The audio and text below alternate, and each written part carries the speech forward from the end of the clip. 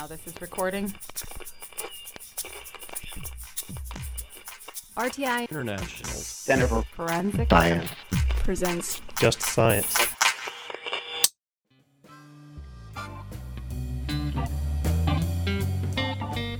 Welcome to Just Science, a podcast for forensic science professionals and anyone who is interested in learning more about how real crime laboratories work.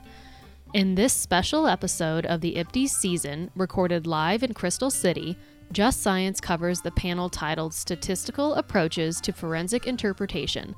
Moderators for the panel were Dr. John Morgan, Just Science host from RTI International, and Dr. Jose Almiral, professor in the Department of Chemistry and Biochemistry at Florida International University. Prior to this recording, panelists gave presentations during the symposium on various statistical topics, including Reality Check, What is Expected from Expert Witnesses, presented by Dr. Stephen Lund, Challenges Faced by Experts when Communicating Forensic Evidence to Triers of Fact, A Statistician's View, presented by Dr. Hari Iyer, The Use of Similarity Measures, Scores, to Quantify the Weight of Forensic Evidence, presented by Dr. Cedric Newman, Statistical Analysis in Forensic Science Evidential Value of Multivariate Data, presented by Dr. Daniel Ramos, The Anatomy of Forensic Identification Decisions, Rethinking Current Reporting Practice in a Decision Theoretic Perspective, presented by Dr. Alex Biderman. If you would like to watch their presentations, you can find them on the FTCOE website at www.forensiccoe.org. This season of Just Science is funded by the National Institute of Justice's Forensic Technology Center of Excellence. Welcome to the conversation. Welcome to those of you listening at home through the podcast. My name is Jose Almiral. I'll be co-moderating this morning's session with John Morgan. It is an honor and a privilege to be here for this event and this morning's session. We have 5 excellent presentations from thought leaders in the field of statistical analysis and evidence interpretation, which is the topic of this morning's session. And so it's my pleasure to introduce the first speaker. Steve Lund is double majored in physics and mathematics at St. Olaf College and earned a PhD in statistics from Iowa State University. He joined the Statistical Engineering Division at NIST, where much of his work has involved model uncertainty and statistical forensics. Steve. Thank you. The next speaker is Hari Iyer. Dr. Iyer earned a PhD in mathematics from the University of Notre Dame and a PhD in statistics from Colorado State University, where he was a professor for 30 years before joining NIST in the Statistical Engineering Division in 2014. His research work also includes model uncertainty and measurements and statistical forensics. Thank you. Good morning, everybody. The next presenter probably doesn't need an introduction, but I'm going to do it anyway. Cedric Newman was awarded a PhD in forensic science from the University of Lausanne for his work on multivariate analysis and interpretation of evidence, ink evidence. He has worked at the Forensic Science Service in the UK and at Penn State University, and he is now Associate Professor of Statistics at South Dakota State University. His main area of research focuses on statistical interpretation of forensic evidence. Thank you. Our next speaker is Daniel Ramos. Dr. Ramos is an Associate Professor at the Universidad Autónoma de Madrid, and his research interests are focused on using robust likelihood ratio models in a variety of disciplines, including voice comparisons and forensic chemistry. He's also interested in the validation of these models. Hello, everybody. Thank you very much for inviting me to the organization of the event. It's a real pleasure to be here. Thank you, Daniel. And our last speaker is Alex Biderman. He is an associate professor at the University of Lausanne in Switzerland in the School of Criminal Justice. He obtained a PhD there in 2007, and until 2010 worked as a scientific advisor in the Federal Department of Justice and Police in Bern, Switzerland. He's completed postdoc stays in Italy, the UK, Australia, and the US. His current research concentrates on formal methods of evidential reasoning and decision-making at the intersection of science and the law. Thank you very much for this kind introduction and the opportunity to talk on this panel. Thank you, Alex. Where is Dr. Morgan? I have a question from online. All right. And I think it's pertinent. It's one of the questions that we discussed moving into this, and that is, how would an expert explain what Bayes' rule is? Many people struggle with math and statistics. So without explaining and possibly training the jurors, are we sure they would know how to solve these equations? This especially goes with Hari's presentation, where he's asking the trier of fact to actually come up with a likelihood ratio, which is, as you said, impractical. So in these contexts, how can we, I've been looking at these presentations for years now, and there's often times when I'm listening to you all, even this morning, I'm like, I can't really reconcile these 5 presentations. I'm not sure it's even possible to reconcile these 5 presentations. All of us in this room are probably more sophisticated than a juror is going to be 10 years from now by a long shot on these matters. So how is it possible that we're going to both reconcile these issues and explain Bayesian theory and these other considerations to triers of fact that in a way that is going to be comprehensible? Anyone want to try that one? You mentioned your name, Harry, so go ahead. Yeah, go ahead, Harry. Take a stab. It's an easy one. So what was the question? Okay. Assume I'm a jury. I'm on a jury, right? I'm sitting here. No. You're a statistician. Explain Bayesian theory, or explain even just simple likelihood ratios. How is all this complexity going to be reduced in a way that's comprehensible to a trier of fact? So I didn't claim that it will be comprehensible. That's a problem. I was trying to explain my understanding of what the Bayesian approach is, which is for a decision maker to follow the Bayesian reasoning, starting from prior odds, evaluating likelihood ratios, and doing the posterior odds, and use that in making their own decision. That's the way that I understand how Bayesian theory works, okay? But what seems to be happening or being proposed is that the forensic expert will assess a likelihood ratio, which is their likelihood ratio, and explain or try to convince the trier of fact that that's the weight of evidence that they should use. And I don't know what happens after that. And to add to that, nowadays, some of the European organizations have proposed converting the likelihood ratio to verbal statements and then use that. So even though I think I understand the theoretical reasoning behind proposing to use likelihood ratios in testimony, I don't see how it's practical. I'm willing to be convinced by any of the other folks that see a way. So, if I may, it struck me that every single speaker said the following words: this is hard, this is difficult, this is not easy, every single one. And just because something is hard doesn't mean we should not do it. And if it were easy, we would have done it by now. I've been at this for a long time, and we've been talking about it. This conversation is excellent, though. This session and the session that's going to happen this afternoon gets us closer to solving the problem when we start to present possible solutions, and that's what I'm hearing today. One thing that I wanted to say also is that it would be not prudent to believe that now we have a method because we can calculate likelihood ratios and put all the focus on calculating likelihood ratios.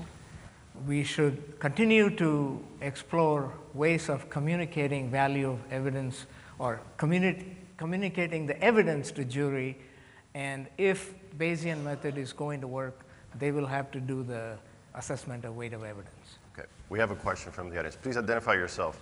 RTI International. It's not a new question. I'm actually following on to what John brought up and started this discussion with. I think that perhaps when we're getting caught up in putting this burden on the jury and asking how we can expect them to understand all of this math, I think that we are overthinking the process quite a bit. Because the way I see it, we're not expecting them to do a formal analysis of any sort of likelihood ratio or Bayesian reasoning or coming up with priors and coming up with posteriors. I think what we're doing is we're trying to find a way to describe in a coherent manner what they're already doing subconsciously. They're coming to the trial and they are hearing something in opening statements and they're forming an opinion about whether they believe this person is guilty or not. And then they hear another witness and that person adjusts their prior opinion. And then they hear another witness and that person adjusts their prior opinion. And that's going through this whole process of prior, new information, posterior, prior, new information, posterior.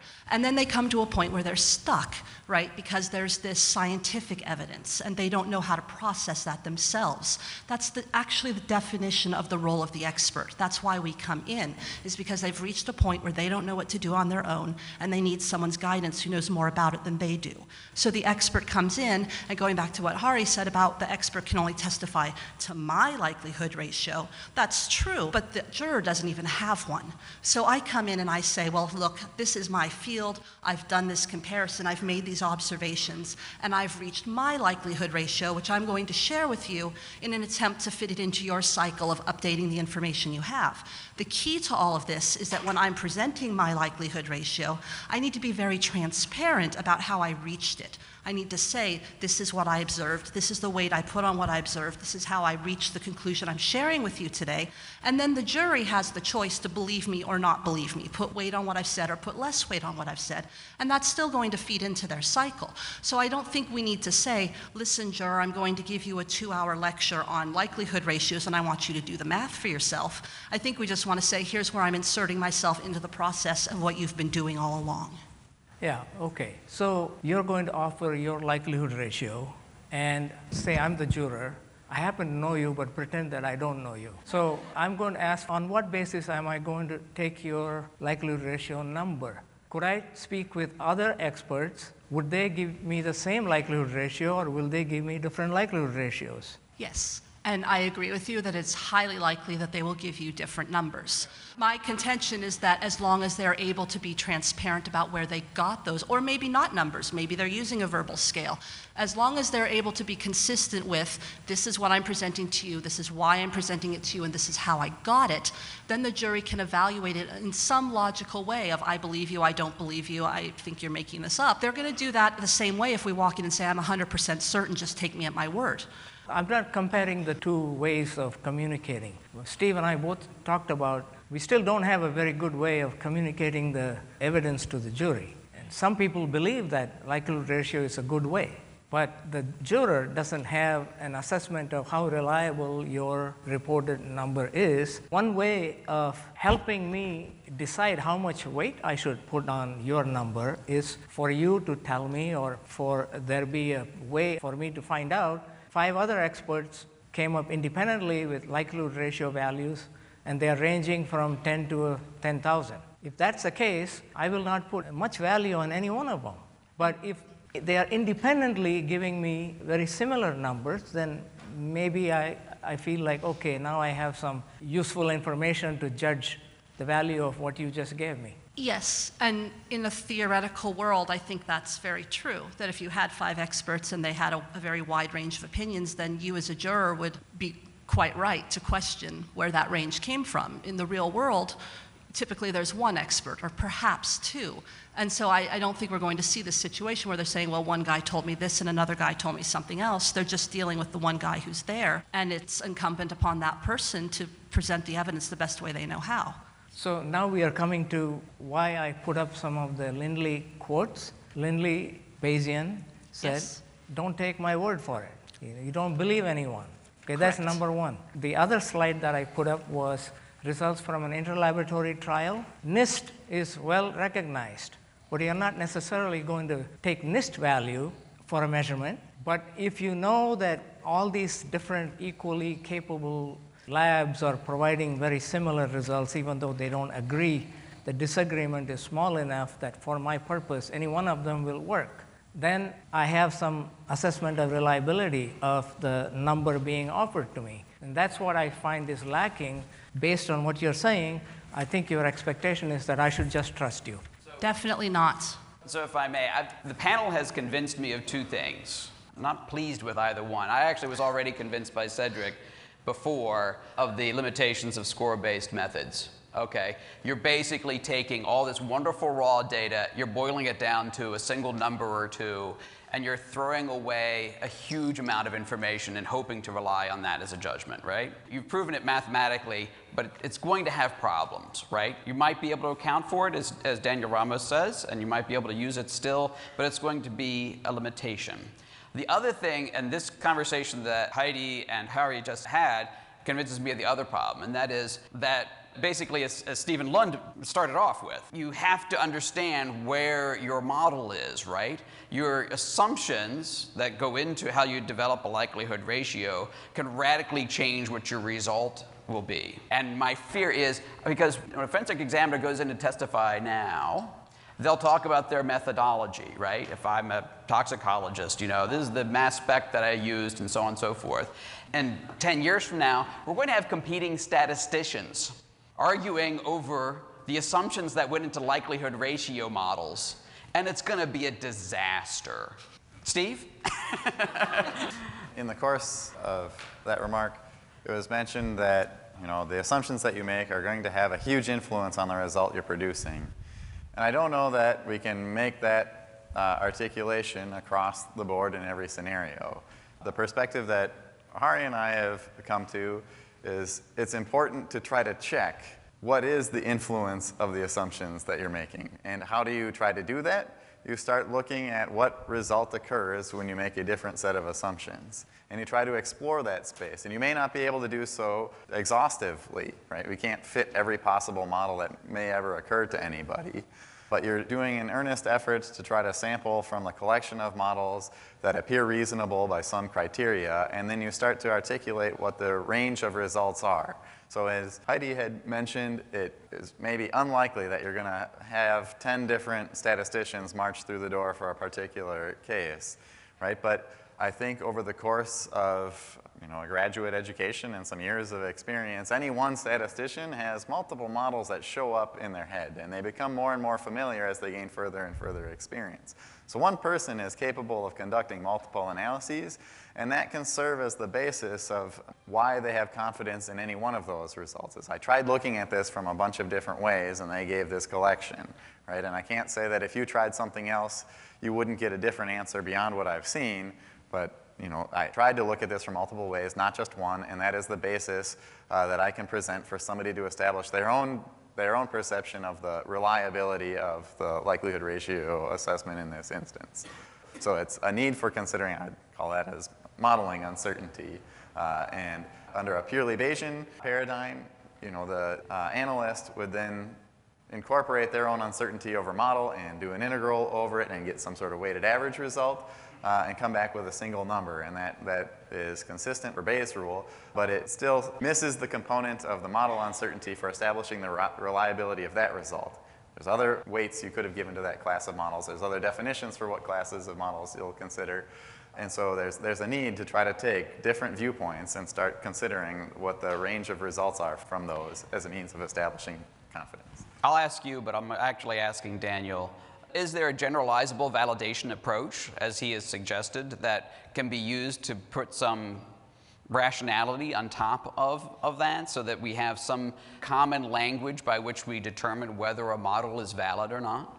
Daniel, how generalizable is what you did with the ICP-MS data of glass as a method to validate a variety of different statistical models? Well, the guideline that we have proposed with the NFI for validating likelihood ratios is concentrated in a very particular framework, which is the Bayesian framework of obtaining weight of the evidence. So if you compute a likelihood ratio or a Bayes factor, and you go and try to see whether your Bayes factor, your likelihood ratio is good or not, you can use that. Otherwise, if you use anything else, then you cannot use that, because it's a validation framework for likelihood ratio methods. I would like to add that, in my opinion, we are starting something. We have been discussing this for years, but it is, of course, obvious that we are not going to a point yet. I hope we will get into a future point. But under this initial stage of how to measure the weight of the evidence using methods. I believe in the Bayesian framework, but on this, it is extremely important to get into something that is theoretically valid also, not only empirically valid. So one of the things that we recommend in our guideline is, okay, before going into empirical validation, it is necessary, strictly necessary, to go into the theoretical validation and the theoretical underpinnings and the whole stuff. And this is all about the discussions we already had here before this panel and also in this panel. These concerns about this kind of model and this kind of model are strictly necessary before we go into empirical validation. So empirical validation is not a magic one that solves everything. There are a lot of things and work to do in order to get into the point where we are comfortable with our theoretical models as a community. So I also wanted to bring back in the first component of the remark that was offered. It had talked about, or you had mentioned being convinced that using scores is throwing away too much information and that this just won't be a very feasible approach or a good pathway to pursue. I think that may also be a premature conclusion in the sense that we want to use whatever works best, and I think that's the bottom line. And if somebody approaches an effective separation from known instances of true mates versus known instances of true non-mates, we would want to focus on it. We don't want to use something that is less effective in that regard. There's still yet a question of what should the interpretation of a particular result from that system be. So 2 points to this. One is the likelihood ratio itself is a one-dimensional result. It is an ordering, it's a score. And if you had the actual LR, we're not going to come back and start saying, oh, this is ineffective because it's in one dimension. The other part was, if you have a bunch of information you're overlooking, right, then that starts to affect the performance of using that system. And if somebody has a better way to incorporate additional information, then they would propose a candidate method for accounting for that, and then you would check, does this work better? Right, so it's not that at any point you can say, I have exhausted all the information that ever somebody might consider. It's, I have a particular pathway of processing information, and now I'm assessing how well does that work. And at all times, I'm trying to stick with the one that works best. And it's not to the exclusion of any future improvement. So it's not a promise that you've incorporated all the information that anybody might yet incorporate. It's of the things that we've thought to try, this is the one that's worked best, and that's where we're starting from.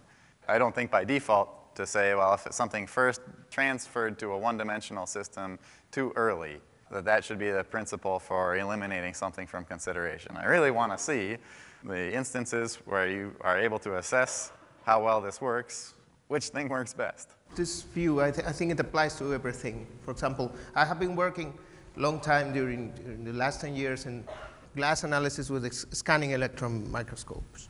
You obtain a performance that is far from the performance that you obtain from LA-CP-MS, for example, very far. But if you were able to compute a likelihood ratio with scanning electron microscope, and it changes into LA-CP-MS, were any of this likelihood ratio wrong before LA-CP-MS was developed? We were doing worse, but we weren't doing wrong. So there's an improvement in technology, and the models change because the data change and the paradigm change in that sense. This comes to the question also that we have 5 experts testifying 5 different things. Is that really wrong? That's my question, because probably they must do that way. They must testify different things because they are analyzing the evidence in different ways. Yeah, I think you need to understand the physics when you develop these models. I mean, what you point out is very fundamental there, because I hope very much that your likelihood ratios reflect the fact that SEM, when you're looking at energy dispersive analysis, I assume you're looking at, is much inferior to laser ablation ICP-MS, right? So you should be much stronger set of information from the latter than you had from the former. Is that what you came up with, or don't we have that information yet? What I say is that if the amount of information changes because our model was not considered before, or because technology increases, we must incorporate that into our model. And that will lead to a different weight of the evidence. And this is not wrong. This is okay. So 2 different experts might testify different likelihood ratios or different Bayes factors. If they are analyzing the evidence in different ways, they are making the model selection in different ways, or making their information extraction in different ways. The point here, for me, is Are they performing appropriately in terms of reliability? That is strongly related with the concept of calibration. Sure. Are they calibrating their opinion? If they are calibrating their opinion, in my view, they will be able to add some information. Of course, the expert that uses LICPMS will give much more information than the expert that uses scanning electron microscopes. But both of them are able to add information to the decision process. And additionally, one can calculate that rate of misleading evidence, as Daniel showed at his presentation. You can get a rate of misleading evidence for one technique where you have some information, and then you can get a different rate of misleading evidence for another technique. It's not exactly an error rate, but it's something that provides the trier of fact with some background about our understanding and what we know and the performance of this model. Harry. Yeah. Just to avoid people from misunderstanding what my actual position is, I want to make it clear I'm probably the world's most strongest believer in Bayesian thinking. Okay, so I believe in the Bayesian thinking. It's no problem. And that's how I make my decisions on a daily basis, even when I cross the street. I do a quick update. I think the likelihood ratio framework is a very important framework, and each person should use the likelihood ratio framework to make their own decisions. Now, the issue is recognizing that each person's allowed to have their own likelihood ratios, and they often do. How do you communicate what the evidence is without including in it your personal components of how you come up with that assessment, the weight of evidence? So that's the concern that I have. Sure.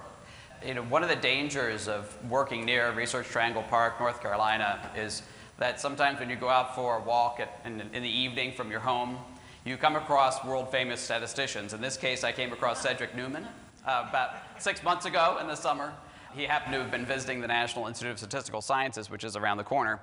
I said, "Hey, Cedric, how's it going?" And Cedric actually that night was very depressed, very cynical, and he was like, "I don't know, John, I think all this might be pointless." The people in the room can visualize this moment. You've sometimes been considered a Bayesian, Cedric, sometimes. You said yesterday you were neutral. So is it possible that the only way in which we want to actually be able to rigorously apply statistics is when we have such great frequency data with DNA that the problems are simple, and that these multi-dimensional problems may just not be amenable to the kind of Bayesian analysis that we would like? Is the question for me? It is for you. Oh, okay. Well, so next time I meet an ex-government official on a street corner in North Carolina, I will have a disclaimer that nothing can be held against me in the future. But yeah. Well, okay, so there's several things. I think that if you claim that you want, and I disagree with Harry on that, I think if you claim that you want to use a Bayesian framework to update your prior belief into your posterior belief, you need to use a proper Bayes factor, and you can't build that Bayes factor any which way you want using scores and things like that. Now, if you want to build some form of system that can give you some form of answer and that looks like a likelihood ratio, and then you claim that this is a likelihood ratio framework, like Harry just did, then why not? And then you can test the performance of that system. And I mean, I wouldn't call that a Bayes factor. I wouldn't call that Bayesian reasoning. I would just call that having a system that provides some quantitative information. To answer the second part of the question, I don't think that Bayesian reasoning is something that you can do without data. You clearly need a lot of data to build those models and things like that. So I'm not sure where you're coming from that.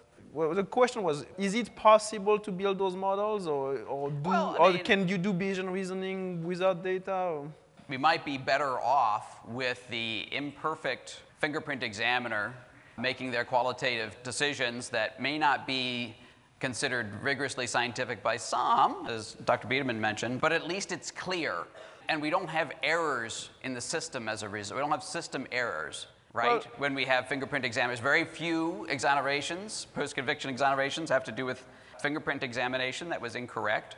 So maybe we're better off with that as opposed to trying to come up with these statistical frameworks that might have difficulties, analytical difficulties of this sort that might be difficult to truly come up with an objective answer to. A human examiner is a system that provides some form of quantitative assessment, right? And then if the human tells you it's an identification versus an exclusion, ultimately you can test that system, and that's what the black box did. So I've not a particularly, I understand what Alex said, and I agree with what Alex said, but Yeah. if there is a strong push and belief that the trial of fact understand categorical conclusion a lot better than Bayesian, I don't necessarily have a big problem of going through that process and having a formal testing of error rate. And I'm not exactly sure how I would design that study, and I heard what Austin said last week at some error rate symposium. But ultimately, you can test that, right? I think ultimately, the global issue that we also discussed before is an issue of transparency and documentation. And it's the exact same issue that we already have now without any statistics. If you have 2 latent print examiner or 2 forensic chemists or firearm examiner that have properly well-documented notes of their analysis and can tell you, I use these features to make my decision, and I use this feature in this particular way because I believe this and this and this about this feature and about fingerprint distortion, about the wear of barrels or whatever you want, then you can start discussing it. And then you can have another expert that tells you, I didn't use all of these features, but I used some of these and then some extra features, and this is why I reached a different conclusion. And you can start discussing. Now we have, at the current situation, we usually have expert witnesses that go to court and say, well, this is my conclusion, and you need to trust me. And then the other one say, well, I disagree, and you need to trust me. Well, okay. And I think that statistician eventually is going to be the same things. You may end up going to court with some form of quantitative support, whether it's a base factor or something else, but then you can say, I've run that particular experiment, I've designed that model, this is why I did it, and then maybe some other statistician will discuss something else. And as Ari was mentioning yesterday in private conversation, sorry I push you under the bus, but at least it's like the same, the 2 examiner. You can at least discuss on what you agree on, and then start discussing on what you disagree on and why maybe those disagreements reach diverge conclusion. Hi, Henry Swafford. Cedric, I think you were just touching on the root of my question. I've seen many of you guys present at a number of different venues, and fortunately, I'm able to follow about 1% of what you say. But I know that the rest of the forensic community is probably struggling to keep up with 1/1000th of a percent of that. And so what I find every time I go back to my laboratory and engage with other colleagues and as practitioners, they honestly are trying to find what is a way forward. How can we overcome these challenges? We often get portrayed as defensively responding to these reports. Sometimes we do. We just knee-jerk response. But I think a bigger issue is that we're struggling to understand this concept of Bayesian, this concept of frequentist, this concept of base factor and how it differs from likelihood ratio and all of this stuff. And okay, it's simplistic to do score-based approaches, but wait a second, Dr. Newman said, dismiss this with prejudice, and even bolded and italicized it. He might as well have underlined it as well. So my takeaway is, okay, Bayesian is good, but Bayesian is crap. Score-based are good or easy. Practical, nope, can't do that. Okay, so I'm left with identification. Oh, nope, what's the cost of that? So what would you propose as a step forward? It may not be optimal, it may not be the best, but we are in a critical point in forensic sciences today as practitioners where we are trying to stay above water. And the water line is already over our mouth and is starting to get to our nostrils. What would you propose as a practical way forward for the first step?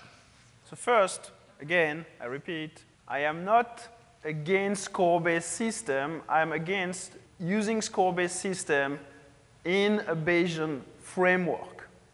Okay, you can use your score-based system, fine. Don't claim you're using a Bayesian framework at the same time, because that's not compatible. The second thing what's the next step? I think the next step, again, is documentation and transparency.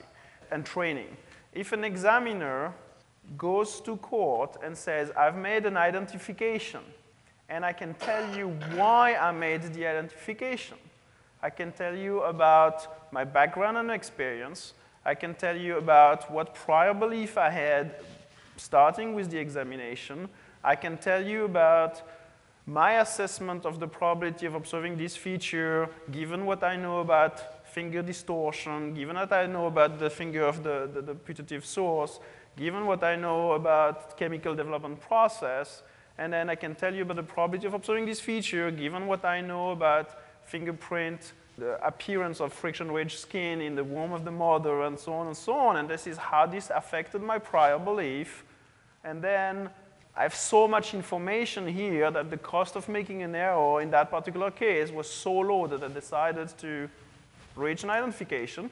Here I've never put any number of that, right? But I've used Alex's decision theoretic model, and I can talk about it, then I don't have a problem with that. And then on top of that, you have the black box study and so on. But I don't necessarily have a problem with that, but the community need to realize that there will be some training involved. And then we can start moving down and talk about mathematics and things like that. But yeah, that would be my first step. Steve. A first step to me would if the system stops trying to find meaning from the result reported itself, the result in isolation, right? So there's the statement of something like, I've reached an identification, right? And so that means, to that person, I'm convinced that this was the source of the latent.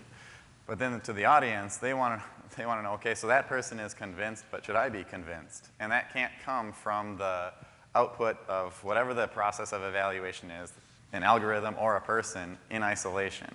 I need to be able to see what happened when this same system was applied elsewhere, right? And so that's what the black box is trying to inform, right? And so having critical as part of a presentation to what information do we have about the performance of this approach, whether it's human interpretation or algorithmic in other instances, and having that be the basis of establishing meaning for the result rather than the literal interpretation of the result in isolation. The point I kind of wanted to make was the question that was asked is, how do we express our results in a way that the jurors can understand us? And the answer is, right now, I see no answer right here to make it simple. Obviously, in particular, since we're discussing these different approaches and how we use, let's say, modern statistics, it's complex and it takes a lot. But the basic way that we're going to have the jurors understand the information that we're trying to explain based on the evidence is what I consider the KISS method, keep it simple. I don't like the last term so much because, we're all fairly intelligent people here, and some of us are having difficulty understanding these propositions that people are making. But I think the good news is we're discussing these issues, and we're discussing these various approaches. And not each one of the types of evidence that we're going to be dealing with will have one specific approach. It has to be looked at. And the good news, again, is we're beginning to realize that we have to seriously look at these things. And we've got to discuss them, and we've got to test our hypotheses or whatever based on empirical testing evidence. And one thing may resolve one type of evidence and not the other. But anyway, in the end, it's still, we're scientists trying to get a good grasp on how to explain these things so that triers of fact or jurors can make reasonable decisions as to whether or not somebody's guilty based on the evidence. Anyway, in the end, it still could be complex. Our court system, how we express this evidence and how we really evaluate what is there, I think needs to be looked at in another way. When we're talking about prosecution versus defense, and to try to resolve that problem in front of a bunch of jurors is a really, really difficult thing. And possibly, and this is just a thought I've had in my mind, maybe the debate should have gone on between scientists well in advance, well published, and well known, and the specific case may well have been debated out, looking at reports and so forth, and have a decision, or at least a decision. So anyway, make a great point, and it's a segue to this afternoon's session. We're going to have another session this afternoon. And I'm going to give the panel another opportunity to respond. Alex, did you want to have the last word here related to this, or no? Cedric? No? I just want to say one last thing is, we did some NIST study a few years ago, and the problem we are facing here as a community, which is quantifying the evidence and presenting the evidence, is the exact same problem that I have in military decision-making, political decision-making, medical decision-making, environmental decision-making. And let's not be too scared that we have this problem, because at the end of the day, it's a really, really, really global problem, how to present information to some decision-maker. And that's not just us. Lots of food for thought. With that, I think we'll end. Let's thank the entire panel.